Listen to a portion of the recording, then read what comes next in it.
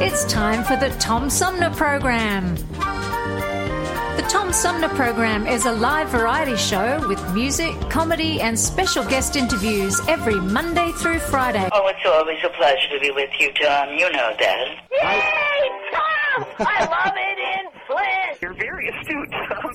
Tom, easy question. I'll debate Andy Dillon on your show. Well, that's a very good question. Hello, darling. This is Elvira, Mistress of the Dark, with Tom Sumner. I'm all right, Tom. How are you? You lucky day, Mr. Sumner. Ciao, Tom. How are you today? That's a good question. Hi, this is actor, comedian Joe Napodi, and you're listening to the Tom Smothers.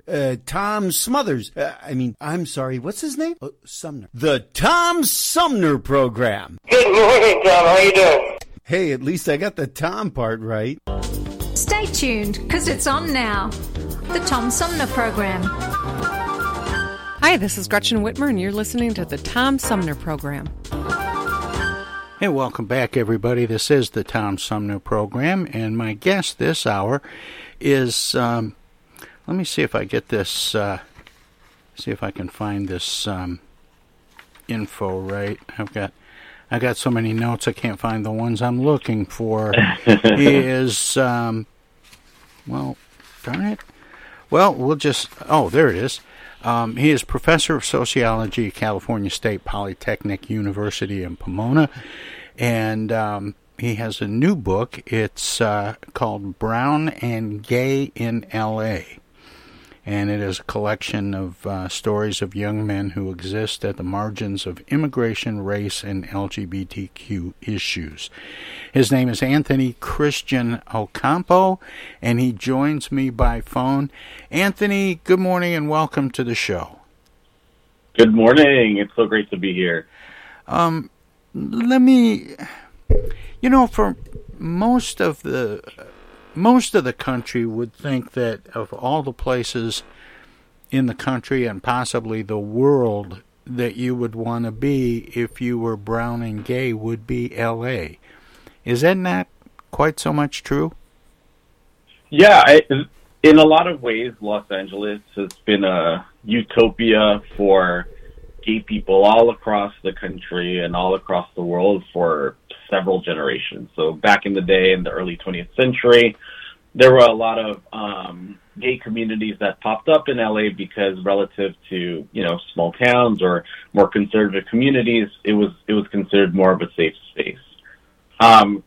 Despite that, as you know, any place, whether it's LA or New York or London, these are places where there's a whole lot of people. When you have a whole lot of people, inevitably there's going to be inequalities that emerge. And as you know, in the city of Los Angeles, there's a tremendous amount of racial diversity because of immigration. And not all immigrants come with the same set of resources and capital. And so it happens to be the case that a lot of the young men I interviewed come from, working class backgrounds, low income backgrounds. There were some that were middle class, of course, but class diversity was pretty wide. Another thing that occurred to me is the title of your book, Brown and Gay in L.A., The Lives of Immigrant Sons. Is being both brown and gay a double whammy? I think that growing up, so I'm someone that happens to fit these identities. I had moments in which I thought that it was a double whammy, right? We all know that the U.S. Is a predominantly white society. It's been, for the most part, white folks at the top, people of color at the bottom. So when it comes to being brown, that could be disadvantageous in a lot of arenas, from schools to the workplace to, just everyday life. And then, of course, as you know, being gay is a challenge, to say the least. You don't really grow up with a whole lot of role models in your family or on television or in movies that are gay. And so, and in a lot of arenas, such as, say, like the Catholic Church, being gay is seen as, at worst, an abomination. And so it's really difficult to just exist with these two identities that happen to be marginalized in a number of different arenas.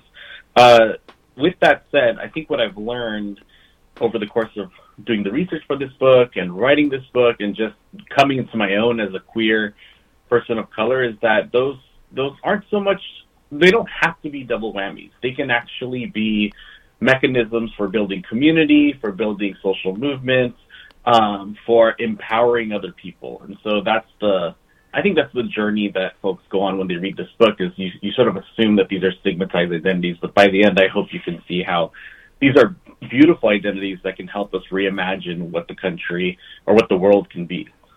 You know, I have to admit, Anthony, when I first saw the title of the book, two questions popped into my mind. One is, could the same book be written under the title Black and Gay in L.A.? And does white and gay in L.A. still enjoy white privilege? Yeah, those are two great questions. I think that when it comes to, say, like, if there was another book called Black and Gay in L.A., I think you'd find a lot of similarities in that Black folks, like Latinos and Filipinos, experience some of the same racial discrimination that might happen in, say, schools. Of course, the experience of Black folks is unique because of the legacy of slavery, and I don't want to say they're exactly the same. But when it comes to feeling decentered or stereotyped or seen in one-dimensional ways, I think that that's something that brown folks and Black folks can understand in a similar way. Of course, what's also different is that with the young men that I was interviewing, sometimes the way they had to navigate identity was not just in the context of Los Angeles, but also in the context of their home country. So there was a lot of young men that I interviewed who were very much connected to the Philippines or Mexico, either through home visits or through, the ability to virtually interact with folks on Skype or telephone.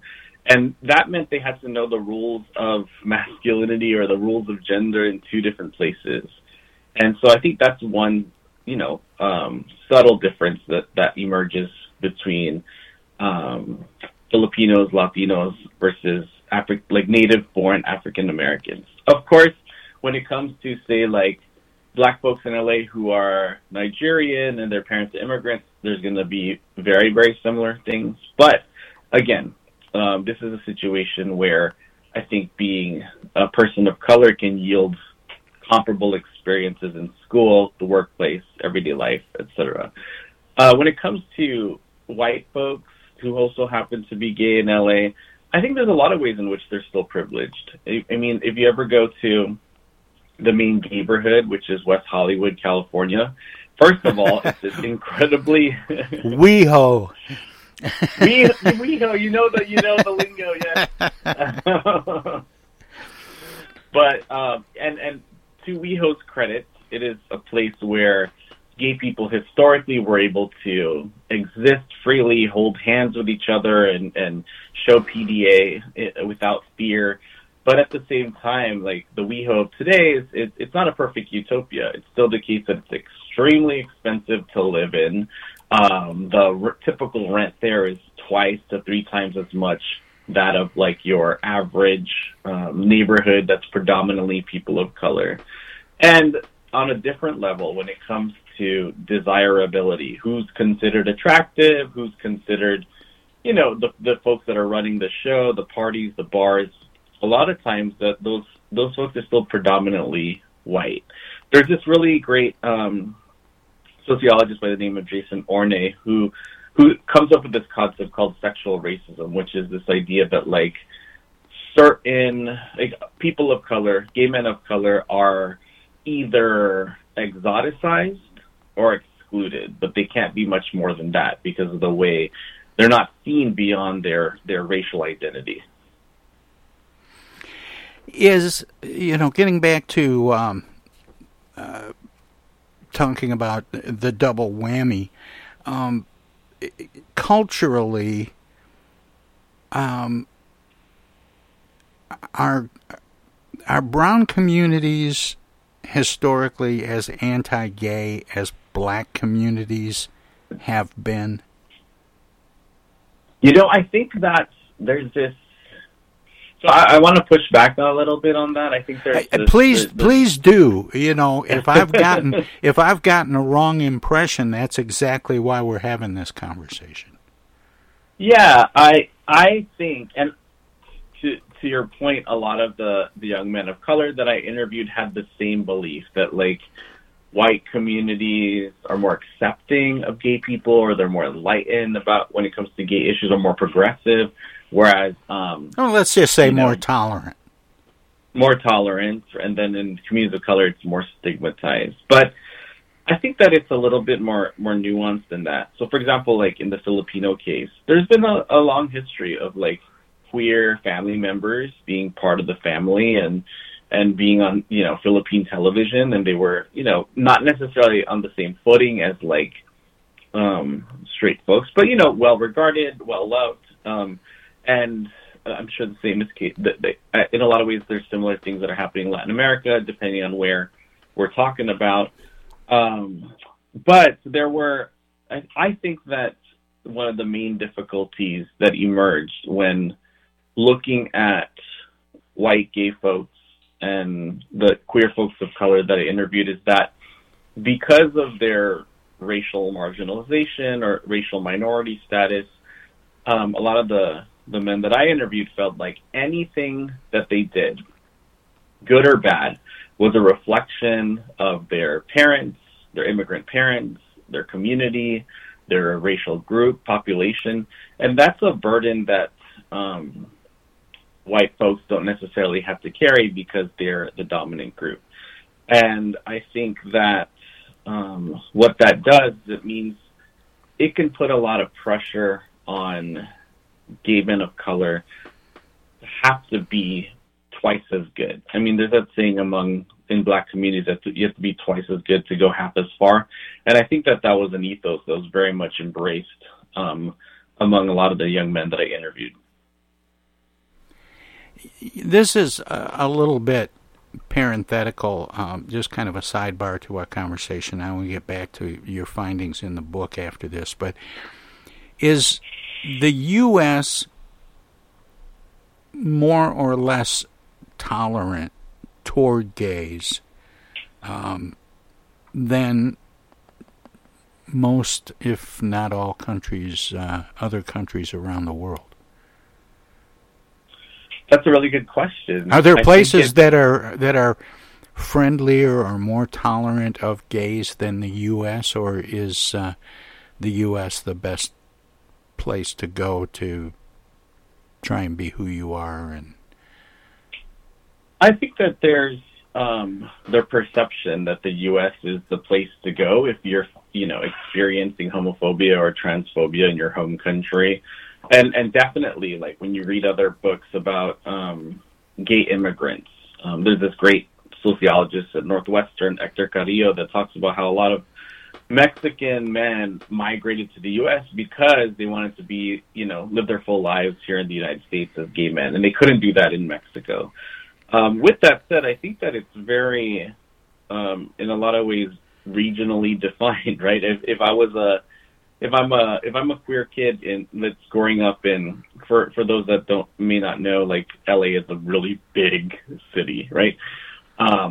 If I'm a young gay kid that's growing up in, say, like, Northeast LA or Los Feliz, I imagine that there's going to be other queer kids or parents or kids with queer parents that are going there. That's just sort of a trend. But in other parts of Southern California, say like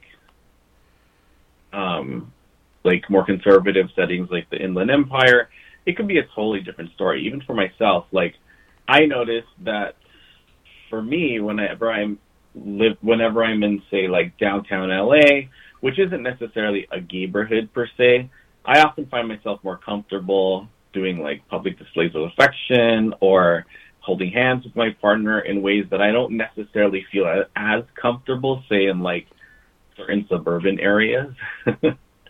And of course, as with the United States, it's a big country, right? So I think, like, if we're talking Los Angeles, San Francisco, New York, Chicago, those are really great places to be. But if I was a young gay kid in, say, the state of Florida, I can't imagine what I'd be going through at this moment in time. More about being brown and gay in L.A. from sociology professor and author Anthony Ocampo.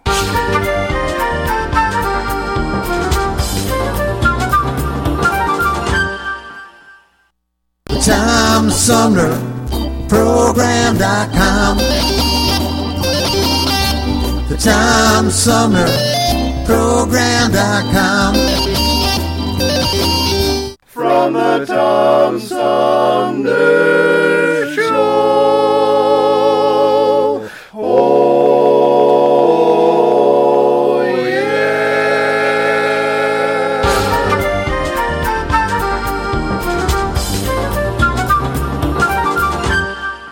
Everybody's doing a brand new dance now. Hi, this is Mark Farner, and you're listening to the Tom Sumner Program. I'm Julie Lopez with Crime Stoppers. Have you ever wondered what to do if you have information about a crime or the whereabouts of a felony fugitive and you want the police to know but you need to remain anonymous? Well, here's what you can do. You can go to p3tips.com or download the mobile app. You can go to Crime Stoppers of Flint and Genesee County's Facebook page and click on the Leave an Anonymous Tip tab, or you can call 1-800-422-JAIL. All methods are anonymous, and if your help leads to a felony arrest, you may be eligible for a cash reward. Remember, your voice matters. Our fellow Americans. Right now, the COVID-19 vaccines are available to millions of Americans. And soon, they will be available to everyone. The science is clear. These vaccines will protect you and those you love from this dangerous and deadly disease. They could save your life. So we urge you to get vaccinated when it's available to you. That's the first step to ending the pandemic and moving our country forward. It's up to you.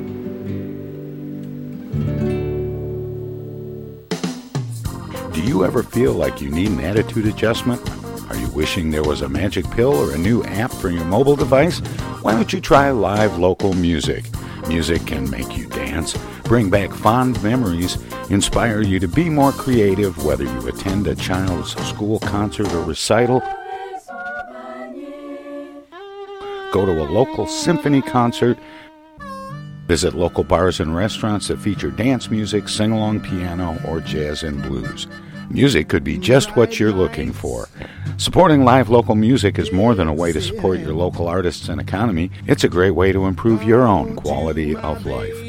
Support live local music. This message is brought to you from the Tom Sumner Show.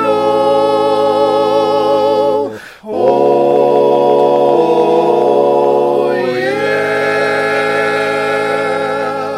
Say, objection. I object. I object to that, Your Honor. Oh, sorry. Oh, hi, Mom. What's up? Dana, what are you doing? Oh, just Attorney General stuff. Listen, I have a legal question. What is it, Mom? I just got a call from the water company. Apparently, your father has not been paying the bill. I guess they're going to turn the water off because we owe more than $1,000 now. Can you believe it? Actually, I can't. So listen, we just have to send them $200 in Edible Arrangements gift cards, and that will keep the water on. Now, here's the legal question. What is the website for Edible Arrangements? Mom, it's an imposter scam. Imposter scam. Is that .com or .edu? No, the call was a scam. Scammers will pretend to be a government agency or a utility company or someone else you might do business with. A big red flag is if they tell you that you can pay them using gift cards. So when in doubt, ask for the information to be sent to you in writing. And never give a caller or someone you don't know your personal information or your money. If you do suspect an imposter scam, report it to my office at mi.gov/agcomplaints. Okay, all right. And Dana, where do I file a complaint that my daughter hasn't visited in over a month? Does your office have a website for that? Okay, Mom, I'm hanging up now. I'm Michigan Attorney General Dana Nessel. Visit mi.gov/agcomplaints for your connection to consumer protection. Hi, this is Deb Cherry, Genesee County Treasurer, and you're listening to the Tom Sumner Radio Show. More about being brown and gay in L.A. from sociology professor and author Anthony Ocampo, straight ahead. Doesn't Hollywood sort of distort the impression to the rest of the world about maybe how perhaps gay and racially friendly California might be? I think so. I think that, it's Hollywood, right? It exaggerates everything. And I'm a Los Angelino at heart, so I grew up in LA and lived my whole life here. So in a lot of ways, well, I saw a comedian once, Anthony, that said he was one of these comedians like a Don Rickles who bashed different groups, and he got to the end of his set and he said, "You'll notice I didn't make fun of any Jews or homosexuals," and he said, "That's because I know who runs show business and I'd like to stay in it a little while." And it was a silly notion, and I get the humor in it, but I wonder if there isn't something to that certain groups are attracted to, as they call it in LA, the business. And if, as such, they don't green light some projects that give a little bit more positive exposure to these concepts, then maybe the community does.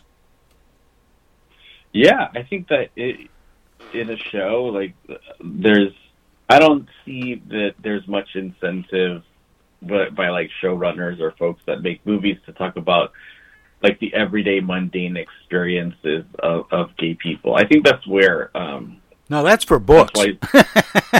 That's for books, yes.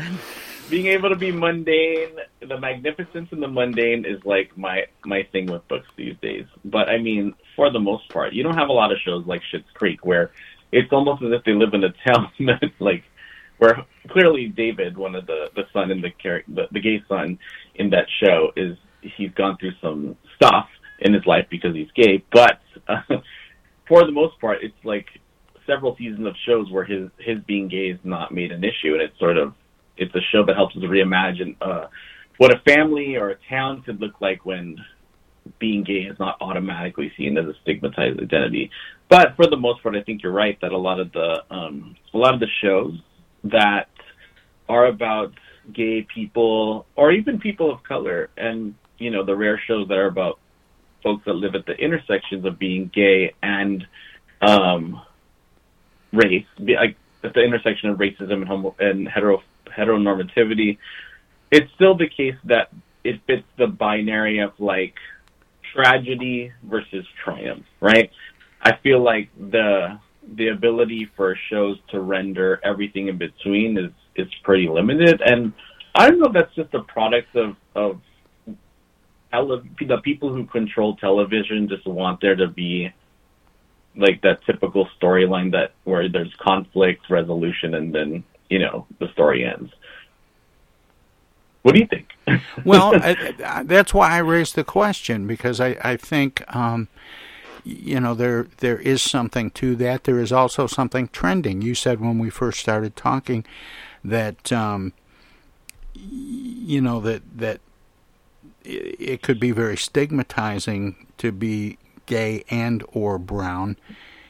Mm-hmm. But and that's been historically the case, but I wonder if that isn't changing a little bit. Oh, I think it's definitely changing. And I think it seems like the change has been accelerating exponentially since the acceptance of same-sex marriage.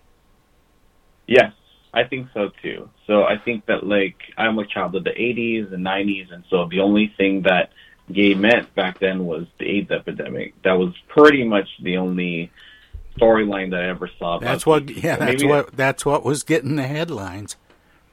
Yeah, and maybe I think maybe I watched The Birdcage or something. Well, I thought briefly we were gonna live that all over again with monkeypox. Oh my gosh, I know. I mean, just in the original, the first few reportings about it, I thought, oh boy, are they headed in that direction with this? And fortunately, that's not the case. Fortunately, it's not, and I think that, and obviously the monkeypox reaction could be much better. It can be more publicly acknowledged. Like, there are doctors who don't know anything about monkeypox. I've heard a lot of gay friends that have gone to the doctor and been like, I don't know what's going on, and the doctor has no clue that monkeypox exists. But I mean, it's not the time of Reagan where they literally just ignored what was going on right in front of their eyes. But yeah, I do think it's getting better. As I mentioned, I grew up at a time when being gay was equated with the AIDS epidemic, and nowadays I feel like, especially post same-sex marriage, there's a ton more representations of gay folks on TV.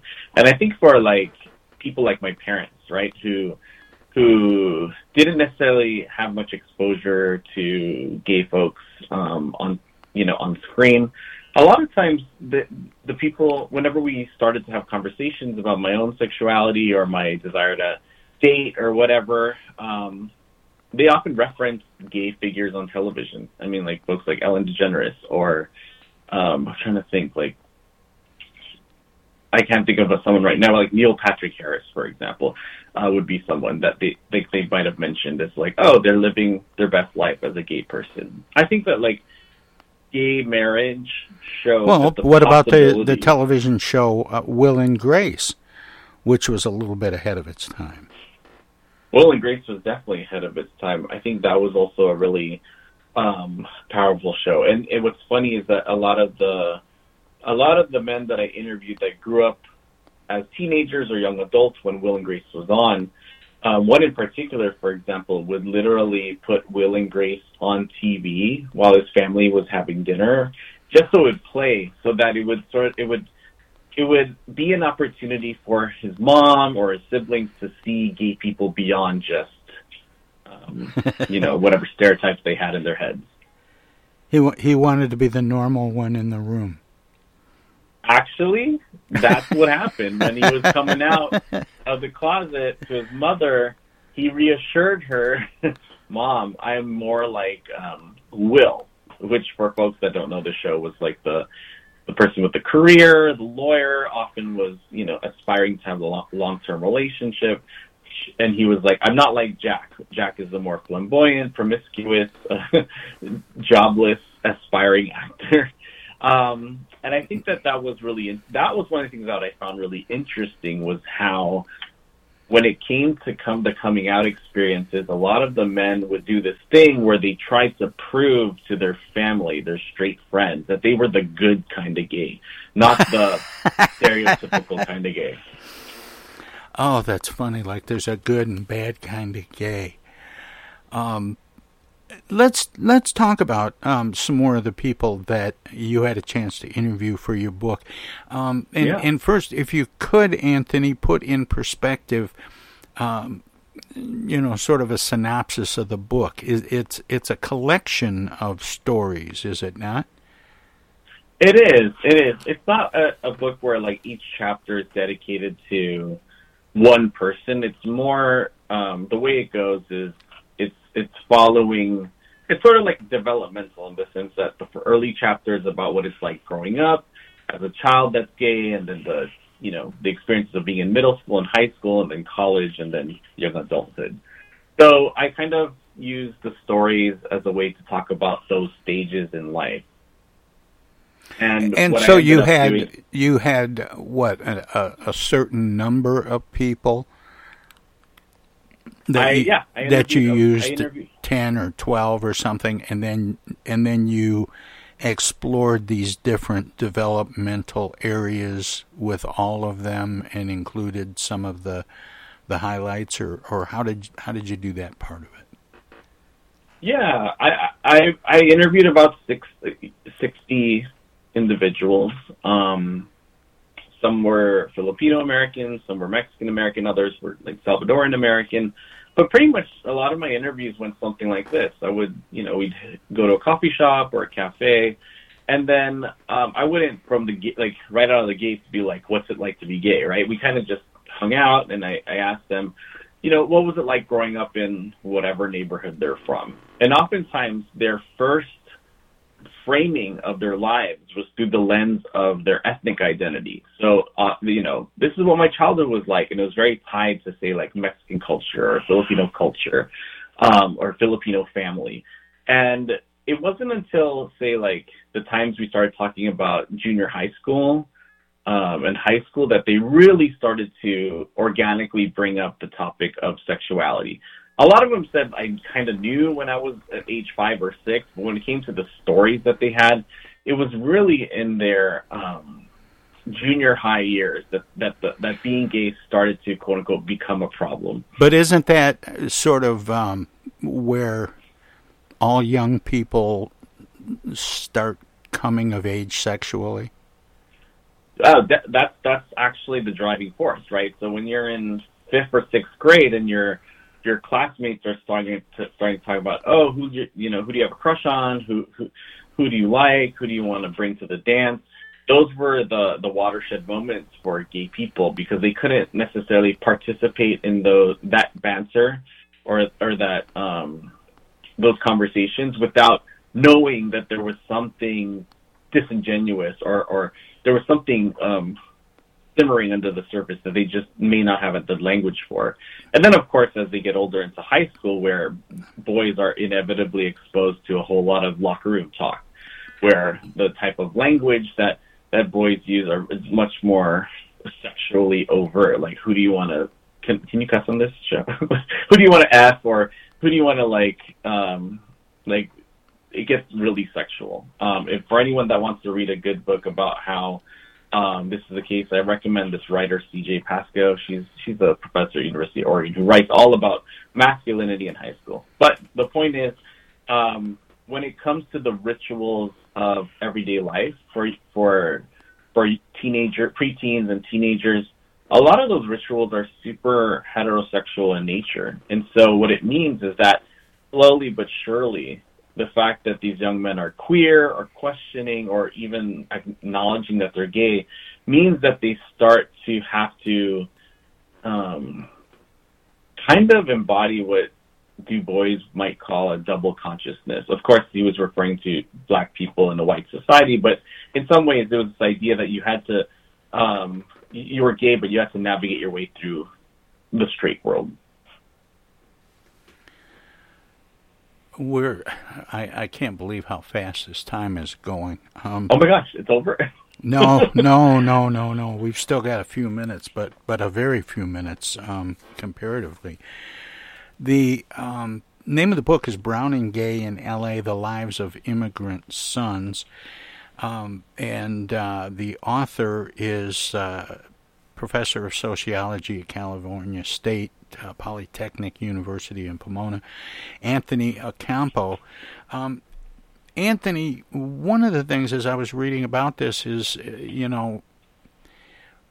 if it's what is special about being second-generation Americans? Yeah, second generation is this broad category that includes anyone that's been born in the United States, but they have one or both parents were born in a different country. And I think what's special about that identity is that it almost constantly feels like you're living in two worlds, because you're raised by parents or even like grandparents or other relatives that were socialized with the norms of the home country back in some town in Mexico or some province in the Philippines or city or whatever. And then you get to the United States and you're the one who has been indoctrinated with the ways of life of the U.S. way faster than, say, immigrant parents who might be, sort of adjusting to life culturally, linguistically. So, well, I remember having friends when I was young, and I'm a pretty old guy now, Anthony, but back in the late 60s and early 70s, up to about 1980, having friends who had Mexican parents, and Spanish was still being spoken at home. And I remember I used to get the biggest kick out of, and would often, rightly or wrongly, poke fun at them a little bit, because they would call home, and there would be 2 words in English, hello and goodbye, and the rest would all be in Spanish. Oh yeah, a lot of these second generation folks are super bilingual by necessity. You've heard those conversations, I'm sure. Oh, for sure, absolutely, and that's definitely the case with a lot of my Mexican American friends, the Mexican American folks I interviewed, also the other Asian American friends. With Filipinos, it's a little different because in the Philippines, the language of instruction is English. So, for example, my parents have been speaking English since they were children, even though they grew up there. Right.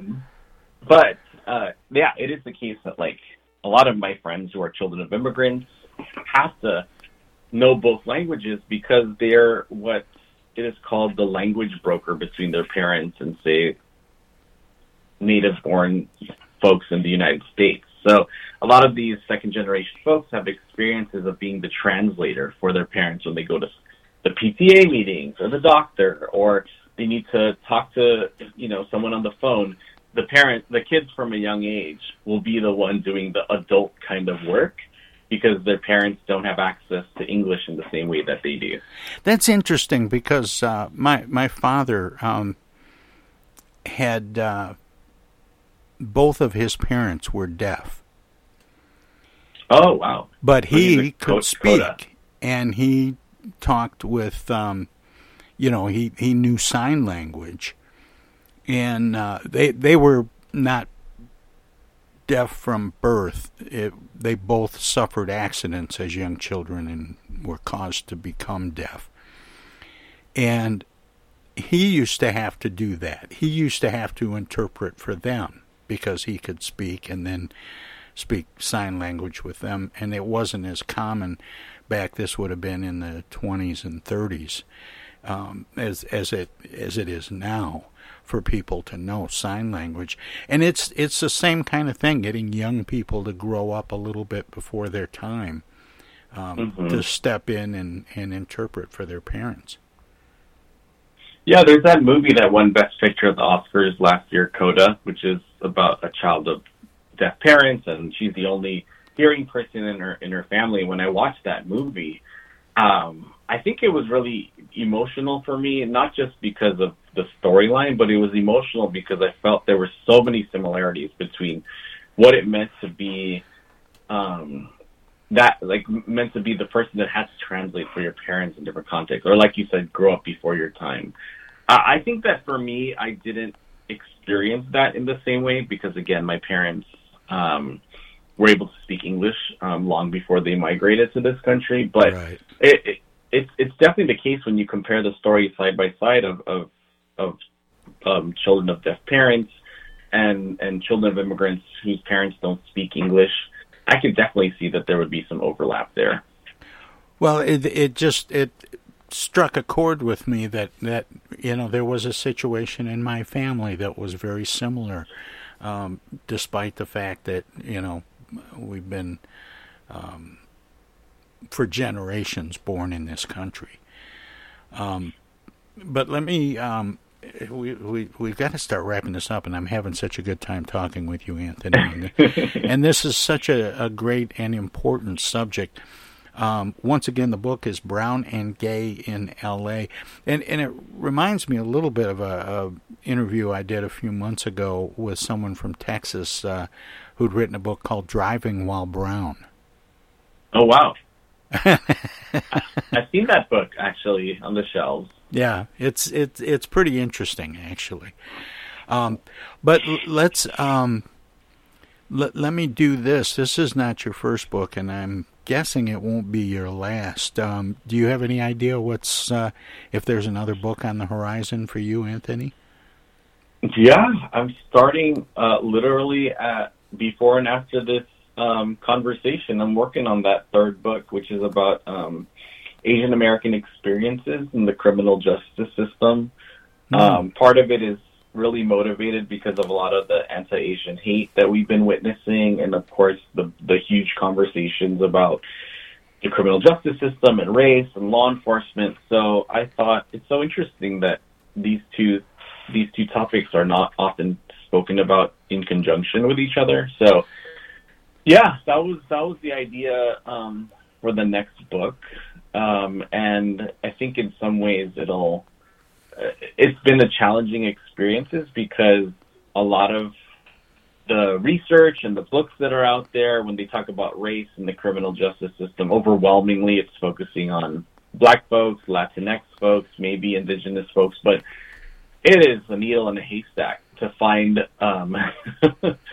like resources when it comes to talking about Asian Americans in the criminal justice system. I think because a lot of folks still believe Asians are like model minorities, and so they don't experience anything related to crime or criminality. Oh, they're just intimidated because they're good at math. Yeah, exactly. Right. And I'm being facetious. Of course.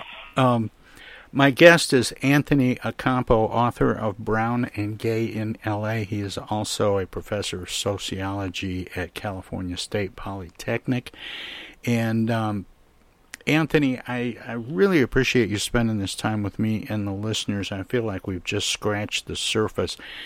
So I always want to give guests an opportunity to let listeners know where they might find out more about you and your work, past, present, and future. Do you have a website you'd like to share?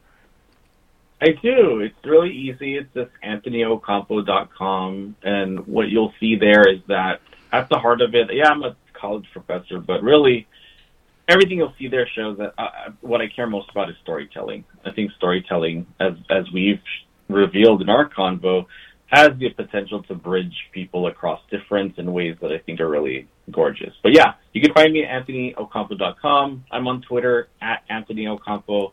And so, yeah, feel free to follow me and reach out. I would love to hear from folks. Well, Anthony, thanks again, and by all means, keep up the good work.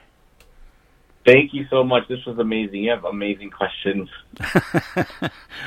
Well, it's an amazing topic, and you were very kind to share with me. So, with that being said, we'll have more of the Tom Sumner program straight ahead.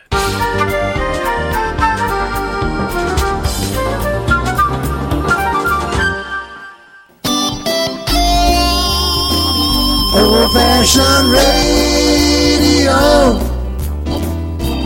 for a new generation. The Tom Sumner Program.com. The Tom Sumner Program.com. The Tom Sumner Program.com.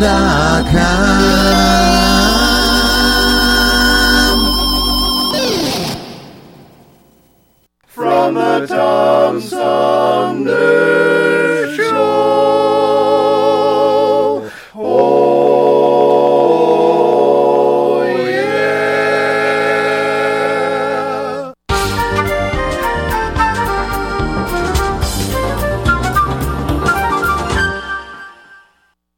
Hello there, citizens. Darkwing Duck here, and every time I'm in Flint fighting crime, I always stop by the Tom Sumner program. Don't forget, stay dangerous. Darkwing Duck out.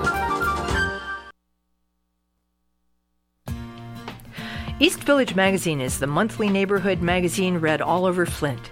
With support from grants, donations, and advertisers, East Village Magazine's talented local writers give you an in-depth look at local news, issues, and people that make Flint, Flint. Copies of East Village Magazine are available at many of your favorite shops and restaurants around Flint or online at eastvillagemagazine.org. East Village Magazine, community-focused and community-supported.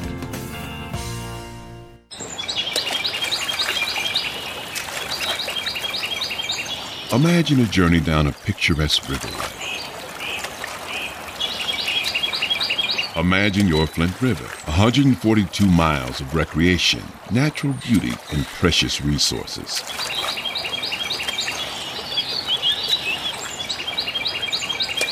The Flint River is a vital resource that is available for all to use and enjoy.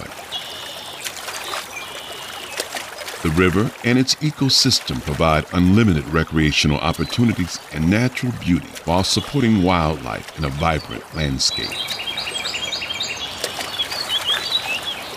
We all have a responsibility to protect and preserve this precious resource. Learn more at flintriver.org or call the Flint River Watershed Coalition at 810-767-6490.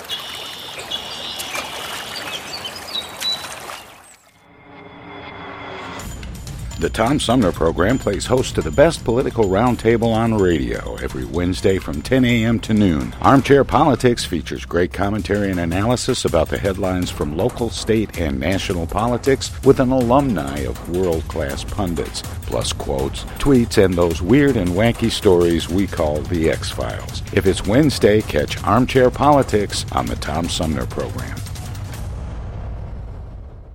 Do you have feelings of inadequacy? Do you suffer from shyness? Do you sometimes wish you were more assertive? If you answered yes to any of these questions, ask your doctor or pharmacist about tequila.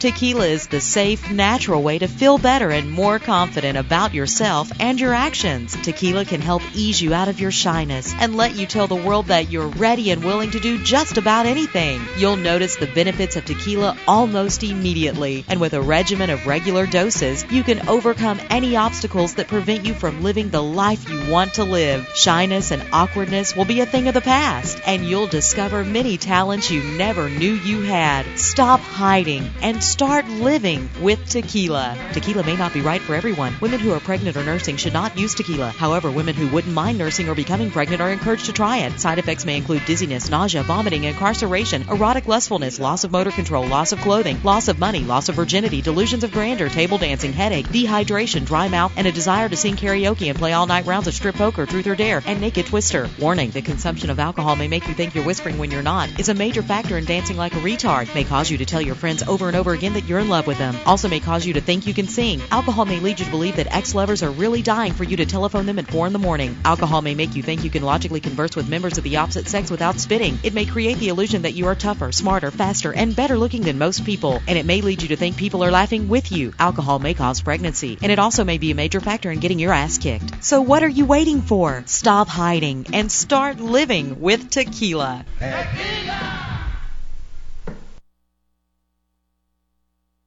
From the Tom Sumner Show. Oh, yeah. This is U.S. Senator Gary Peters, and you're listening to the Tom Sumner Program. Welcome to this presentation of the Comedy Spotlight on the Tom Sumner Program. Good evening, ladies and gentlemen. This is your Hollywood reporter, Don Hinckley, at the premiere of what is probably the most talked-about motion picture of all time, the story of the great love between the handsome Roman general and the Egyptian queen. We're hoping to interview the beautiful star of this epic. And, I think we're in luck. Yes, we are in luck. Here comes that great beauty now. Excuse me, would you like to say hello to your millions of fans? My name, Jose Jimenez. Hello to your millions of fans. Of course, everyone here knows the name of your picture, but I'm sure you'd like to mention it again. The name of my picture is Digit Goes Egyptian. I always thought the title of the picture was Cleopatra. Oh, no. Cleopatra is the name of our coming attraction. Coming attraction? That's right. Well, that picture cost $40 million. That's nothing. Ours cost $100,000. Well, that's not so much. For a ticket? Do you mean that you're charging $100,000 for one ticket? Why, I couldn't afford to see that picture. Would you like a free pass? Yes, I would. That'll be $10,000. How much did the picture actually cost to make? Including lunches? Why should lunches be so expensive? Do you know what it costs to smuggle corned beef into Egypt?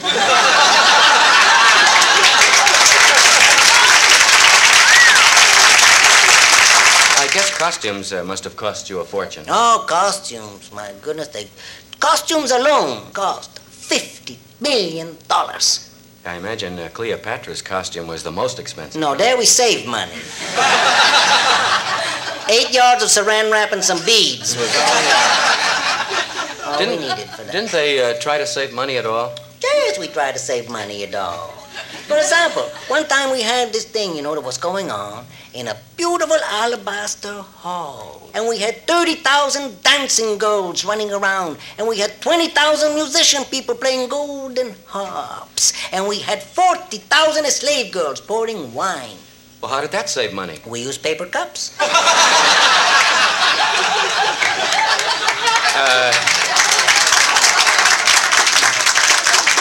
That must have been the famous orgy scene? No, that was the famous coffee break. That's fantastic. Yeah, we swung on a set there. As a matter of fact, I got to tell you one thing. That the picture has a surprise ending. So nobody will be seated during the last 5 hours. Well, it's obviously a very long movie, but yes. Do you plan to have intermissions? Yes, one intermission. Wednesday. You guys can take Wednesday off. You mean the show lasts a whole week? Yes, if you see the cartoon. Cartoon? Yes, Ben-Hur.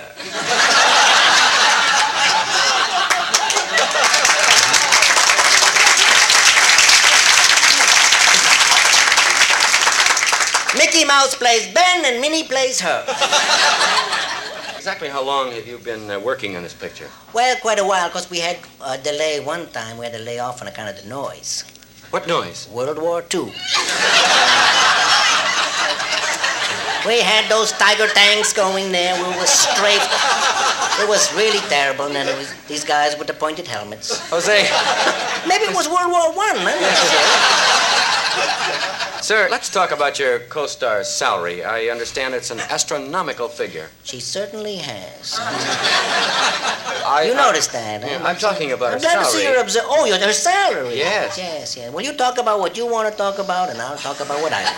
I understand that she makes $8,000 a day. Now, that's more than most people make in a year. Isn't that something? $8,000 a day. Yeah. It's a lot of money. Sure. But is she really happy? Boy, is she happy. You never heard such giggling in your life. It comes from that girl on payday, and you can hear it all the way across the street. But, Jose, yes. Money doesn't buy happiness. No, but for $8,000 a day, you could rent it.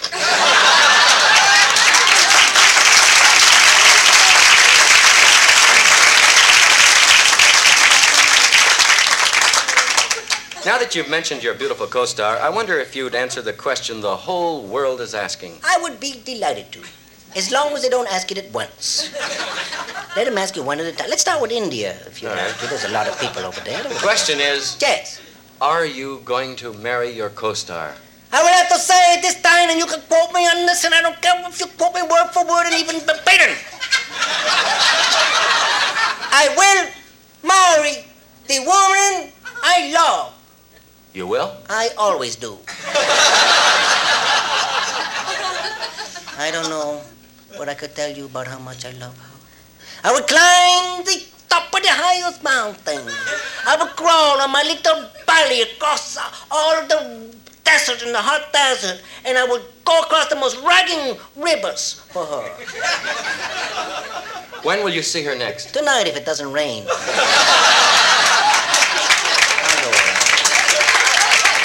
Listen, I got my good toga on. I don't want to spoil it. Jose, what would you say was your biggest problem in the picture? I would say my biggest problem in the picture was the asp. The asp? Yes. You mean the snake? Yes, the snake asp, yes.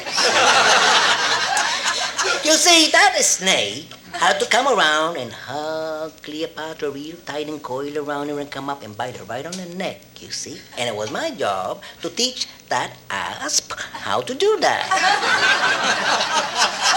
So what's wrong with that? He got it right the first time.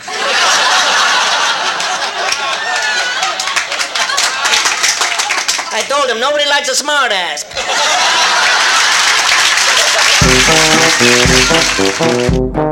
This was another comedy spotlight on the Tom Sumner Program.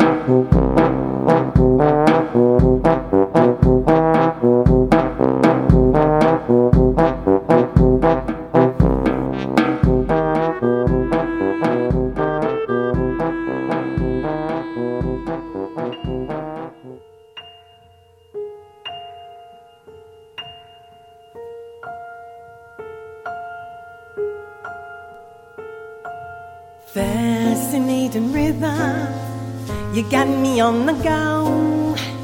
Fascinating rhythm, I'm all a quiver. What a mess you're making, the neighbors wanna know why I'm always shaking, just like a quiver. Each morning I get up with the sun to find that no work has been done. Once it didn't matter, but now you're doing wrong. When you start to patter, I'm so unhappy. Won't you take a day off, decide to run along somewhere far away off, and baby make it snappy. Oh, how I long to be the girl I used to be.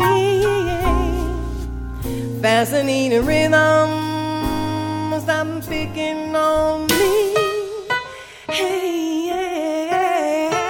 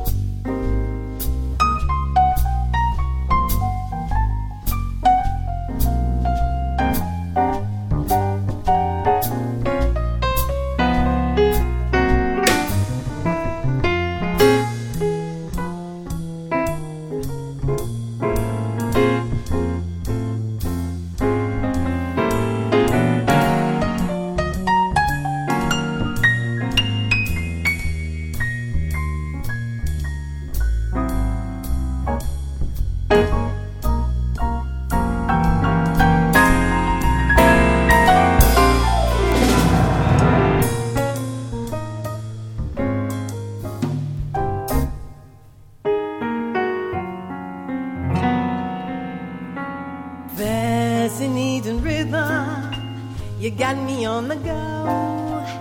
Fascinating rhythm, I'm all a quiver. What a mess you're making, the neighbors wanna know why I'm always shaking, just like a quiver. Each morning I get up with the sun to find that night no work has been done. Once it didn't matter, but now you're doing wrong. When you start to patter, I'm so unhappy. Won't you take a day off, decide to run along somewhere far away off, and baby make it snappy. Oh, how I long to be the girl I used to be. Fascinating rhythm, fascinating rhythm, fascinating rhythm, stop picking on me.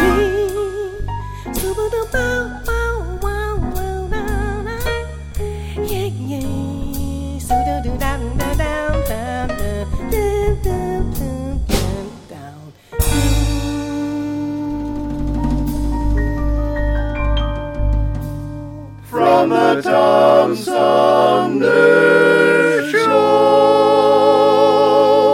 Oh, yeah.